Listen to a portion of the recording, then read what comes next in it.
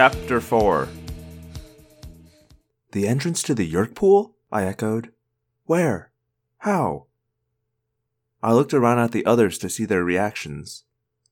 See, we had already invaded the Yeerk pool in an effort to save Jake's brother, Tom. Not a happy memory. I saw Cassie shudder. Axe is the only one who wasn't there for a little vacation in the Yeerk pool, Marco said. As the rest of you know, the Yeerk pool is a huge underground cavern. It's practically a small city down there. It's under our school, but it's so big that it also runs beneath the fire station, a couple gas stations, and most of the mall. Axe nodded. Yeerk pools are generally large and elaborate. They are an important part of Yeerk life. The centers of their lives, really.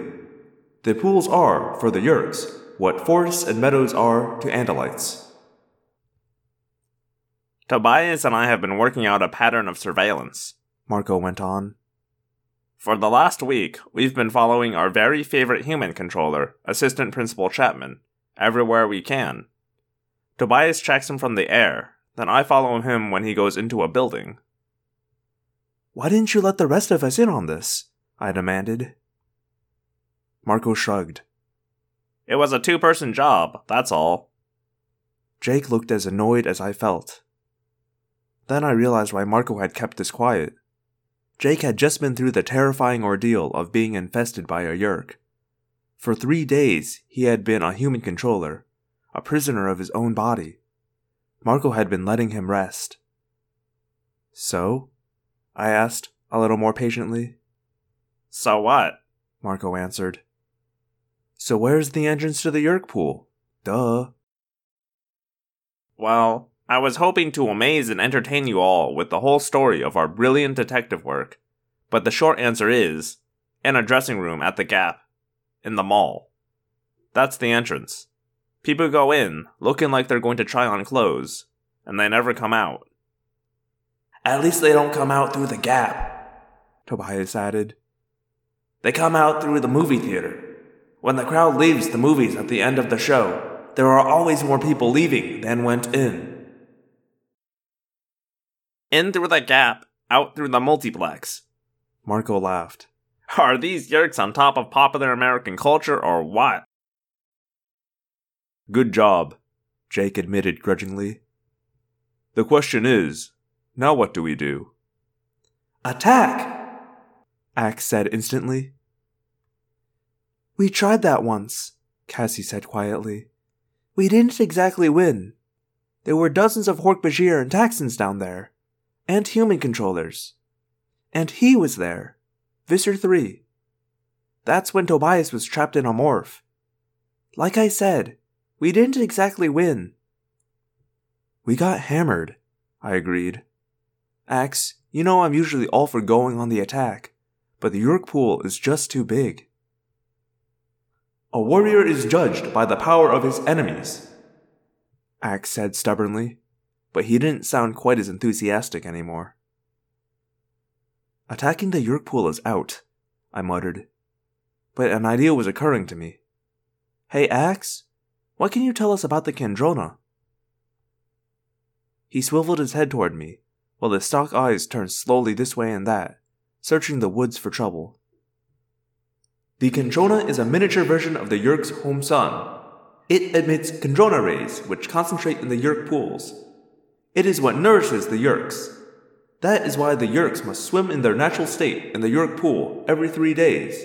They need Kandrona rays. So their real weakness is not the pool itself, but this Kandrona, I said. This miniature sun. But the Kandrona may be many miles away from the Yeerk pool, Axe explained. The Kandrona rays may be beamed to the pool from almost anywhere. So although I am in favor of attacking the Yeerk pool, we should not do it expecting to find the Kandrona there. I agree, I said. But what if we didn't attack the Yeerk pool? What if we just spied it out? We might find out where the Kandrona is. Marco laughed. That's more like the Rachel I know. You were starting to worry me there. You were sounding so sensible. How big is the Kandrona? Jake wondered. It would depend on how many pools it has to support. It might be as large as Cassie's barn. It might be the size of one of your human cars. The size of a car? Surely a bunch of all-American kids like us could manage to wreck a car, Marco joked. How much would it hurt the Yeerks? I asked. That's the question. Is it worth running the risk of going down there again? Down to the Yeerk pool? We all looked at Axe. It would depend. If they have a spare Kandrona, it wouldn't hurt them very much. In any case, they would have one aboard their mothership, so we would not wipe them out entirely. We all sagged with disappointment. However, it would not be practical for the Yeerks to shuttle their human controllers back and forth to the mothership to keep them alive. So what would they do? Marco wondered. How would Visser 3 react? Visser 3 is totally ruthless, I said. He would save as many as he could, but he'd have to let the rest die. Yes, Axe agreed. It would be a very serious blow. They would survive, but they would be weakened. We'd have to find this Kandrona thing first, Cassie reminded everyone. And wherever it is, it will be guarded. Right then, I guess we all realized we were going to do it. We were going back to the Yeerk pool. Jake shook his head slowly. Down to the Yeerk pool again. I still have nightmares about the first time. Yeah, Marco agreed. Done that. The Yeerk pool, Cassie said grimly and looked away. I didn't say anything. I don't like talking about nightmares, but I had them too. They were pretty bad. I am not very good at understanding human emotion, Axe said. But you all seem afraid, and your fear is beginning to scare me. Good, I said. I don't know if you Andalites believe in places like heaven and hell, but let me just tell you, the Yeerk pool is definitely not heaven. Chapter 5. What's for dinner? I asked my mom as soon as I got home. The walk in the woods had made me hungry. Being outdoors always does that to me. So does fear. I just kept picturing the Yeerk pool. The cage is full of involuntary hosts, humans and Hork-Bajir, temporarily free of their Yeerk parasites. I kept hearing them, crying. That's what most of them did while they waited to be reinfested. Others screamed. Some begged for mercy. Or worse. My mom was standing by the kitchen counter. She was more dressed up than she usually was in the evening. She was munching nervously on some Doritos and kind of staring off into space. Mom? Hello? She looked like she hadn't noticed me. Oh, hi, honey. What's for dinner? I'm starving. Your father is coming over tonight. For dinner. He said he would pick something up. I felt my stomach clench. Something was wrong. Since the divorce, my dad never came over for dinner. My two sisters and I spent one weekend a month overnight at his apartment in the city, plus the every other weekend outing, but he did not come over for dinner. I wasn't hungry anymore. What's going on? I demanded. My mother got this worried look on her face, which she tried to hide. Your father has something he wants to tell you girls. He was supposed to tell you the other night at the circus. I guess he forgot. The way she said, I guess he forgot, made it clear she didn't think that was the truth. I took my mother's arm. Mom, I don't like suspense, alright? So just... The doorbell rang. I heard Sarah running down the stairs. I heard Jordan yell, Stop running on the stairs! You'll break your neck! She sounded just like my mother. It almost made my mom and me smile. That was your father. I went to the front room. Sarah was leaping into my dad's arms, and Jordan was hovering a couple feet away. Jordan shot a quick, questioning glance at me. Unlike Sarah, Jordan was old enough to realize something was up. I shrugged and shook my head. Rachel, my dad said. How's my girl? Come take this bag from me. Thai food. We have curry. We have pad thai. We have chicken satay. We have those imperial, heavenly, whatever they call them, shrimp. He handed me the paper bag. He was being too cheerful. My father's a reporter for one of the local TV channels. He does a lot of investigative journalism. Plus, he anchors the news on Saturday and Sunday, so he's always wearing nice clothes, always has great hair, and looks tan even in the total depths of winter. I took the bag into the dining room table and started to unpack the little white boxes of Thai food. "Hello, Dan," my mother said, coming into the room with plates and silverware. "Naomi," he answered. "How have you been?" By now, even Sarah had figured out this was not going to be a happy evening. We ate a little and struggled along with some small talk about nothing, until finally my mom said, "Dan, just get it over with." My dad looked embarrassed. He sent me a sheepish smile, like some little boy caught doing something wrong. "Okay," he said. He cleared his throat. He sat up straight in his chair, just as if he were waiting for the cameras to come on so he could do the evening news. "Kids, I have something I have to tell you about. I have been offered a job. A better job. I wouldn't just be the weekend anchor. I would have the top spot. I'd be anchoring the 6 o'clock broadcast and the 11 o'clock, and I'd get to do specials. Maybe do some really important work." Jordan looked at me, confused. It sounded like good news. "There's just one problem," my father said. "It's not here in town. In fact, it would mean I would have to move." "Where to?" Sarah asked. "To another apartment?" He forced a smile. "To another city, sweetie. In another state." 1,000 miles away, my mother said. You know, it's funny how the mind works. See, I've been through more bad things, more terror, more worry, more pain since I became an Animorph than most people deal with in a lifetime. I would have thought I could handle something like my dad moving away. 1,000 miles away. "Congratulations," I said, trying not to show any emotion. "It's what you've always wanted." My dad wasn't fooled. He knew I was upset. "It's the job, Rachel. It's the way it is. It's not like I won't see you kids. I know it sounds like a long way and all, but that's why we have jets, right?" "Yeah," I said. "That's why we have jets. I think I'll go upstairs and do some homework now." "Wait, I need to," my dad protested. I didn't slam any doors. I didn't throw anything. I just left. Let him feel what it's like, I told myself. Let him feel what it's like to have someone just walk away. I went up to my room and locked the door behind me. I couldn't breathe. I kept clenching my fists and wanting to pound something. I think I would have cried, but I was just too angry. "Rachel?" It was him. He knocked lightly on my door.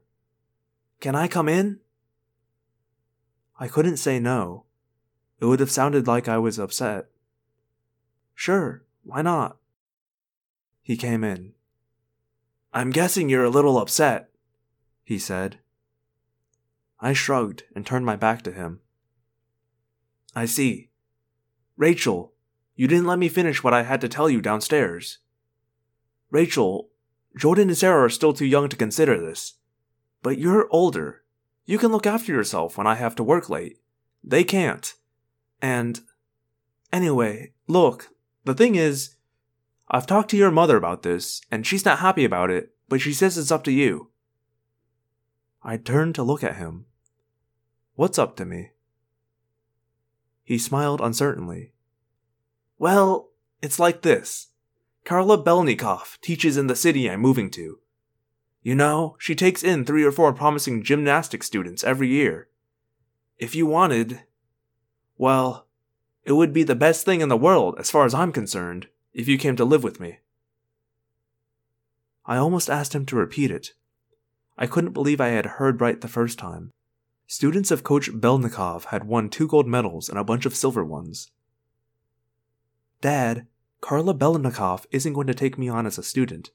She handles professional level gymnasts. I'm too tall and not good enough to... Besides, you're saying I should move out? Leave Mom and Sarah and Jordan? You're the only one who can decide that, my dad said. But as for Coach Belnikov, you're wrong. You have the talent. I know. If that's something you wanted to do, if you want to make that your life, you could go places in gymnastics. I shook my head. Not to say no, just to try and clear out the confusion. Dad, are you asking me to go with you when you move? Yes. I know it would be hard on you and your mom and your sisters, but we could make it work. I mean, this job pays a lot of money. You could fly back here anytime you wanted. Every week, if you wanted. Was he serious? It sounded ridiculous. Was he actually serious? I sat down on the edge of my bed. My thoughts were everywhere all at once. Leave? Leave my mom and my sisters? This was just because my dad felt guilty. He felt bad about leaving. This was about pity. He felt sorry for me or something. And I know it would mean changing schools, he said. But, gee, Rachel, I think it could be okay, you know? I mean, for one thing, they have serious mountains there.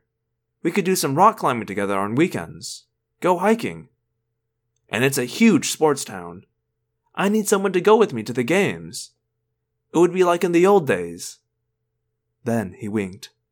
And hey, it's a much bigger city, so think of all the shopping.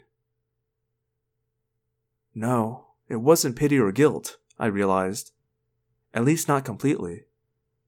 I think my dad was feeling lonely. He was picturing himself lonely in the new town.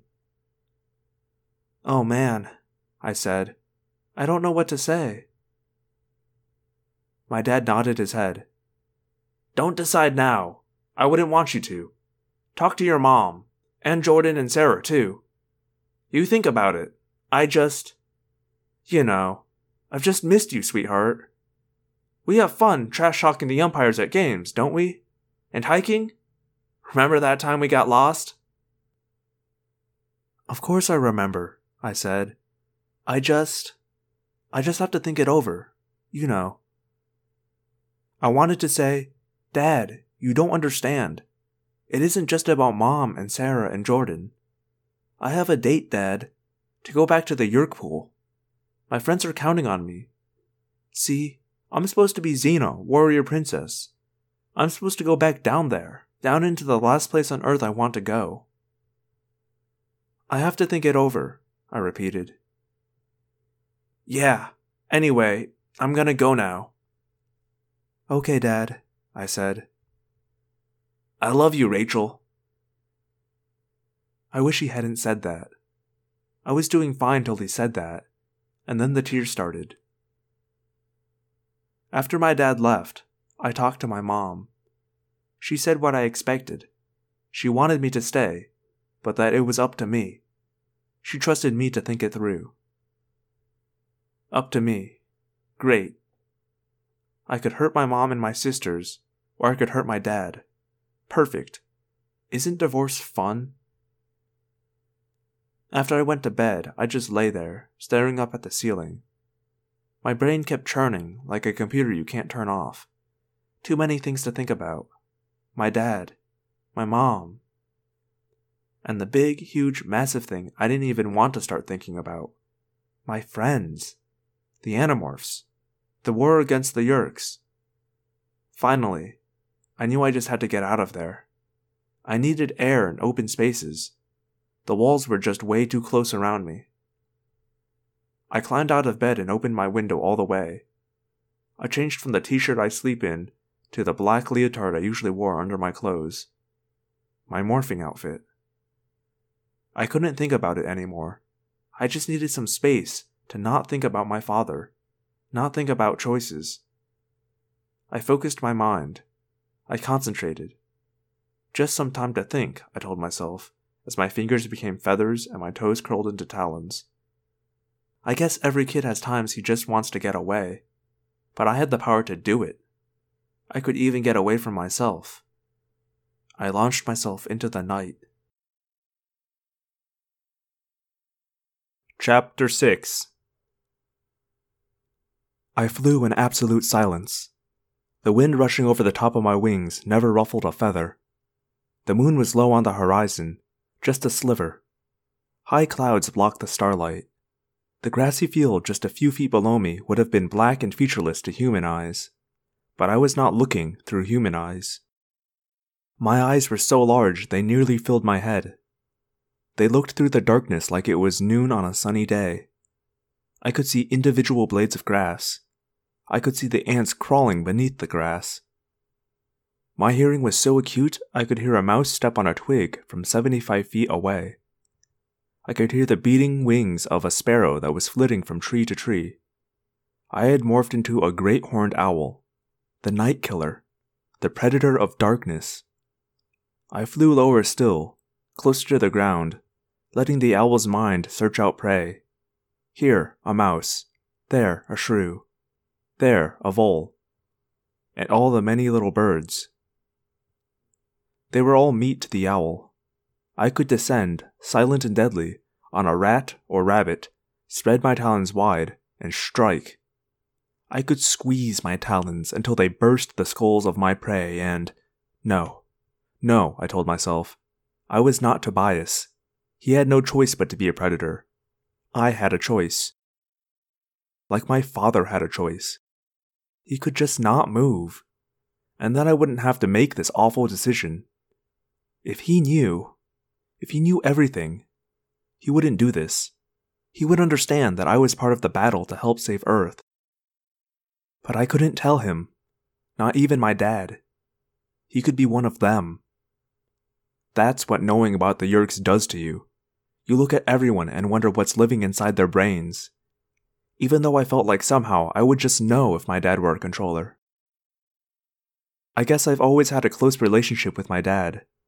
Right from the start, going back as far as I can remember, we were always doing stuff together. I mean, I have this photograph of me when I was 3 years old, standing on a balance beam with my dad holding me up and grinning at the camera. I love that picture, even though I look lame in the outfit I had on. I keep it on my desk in my room. When my mom was pregnant with my little sister Sarah, I overheard my parents talking. My mom was saying maybe this time she would have a boy. I know you've always wanted a boy, she told my dad. Oh, come on, he answered. That was years ago. I thought I had to have a boy to do all the fun dad stuff with. But I have Rachel. She's as good as any boy. She's already tougher than most boys her age. Have you seen the volts she can do? My mom groaned. Don't let her ever hear you say that. Little girls do not want to be told they are as good as a boy. But she was wrong. I know it was sexist and all, but I just thought it was great. My dad thought I was as tough as any boy. Cool. If only he knew what I was doing now, I thought.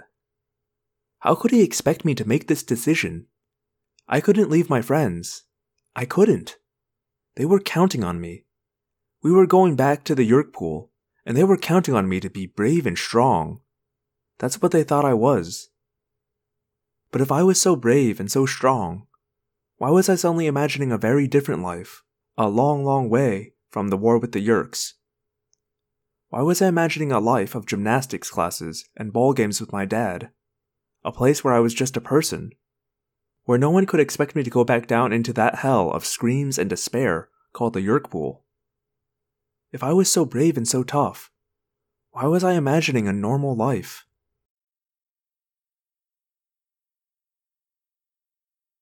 Hello, Phantomorphs, and thank you for listening to another episode of Audiomorphs, the Animorphs Auditory Experience.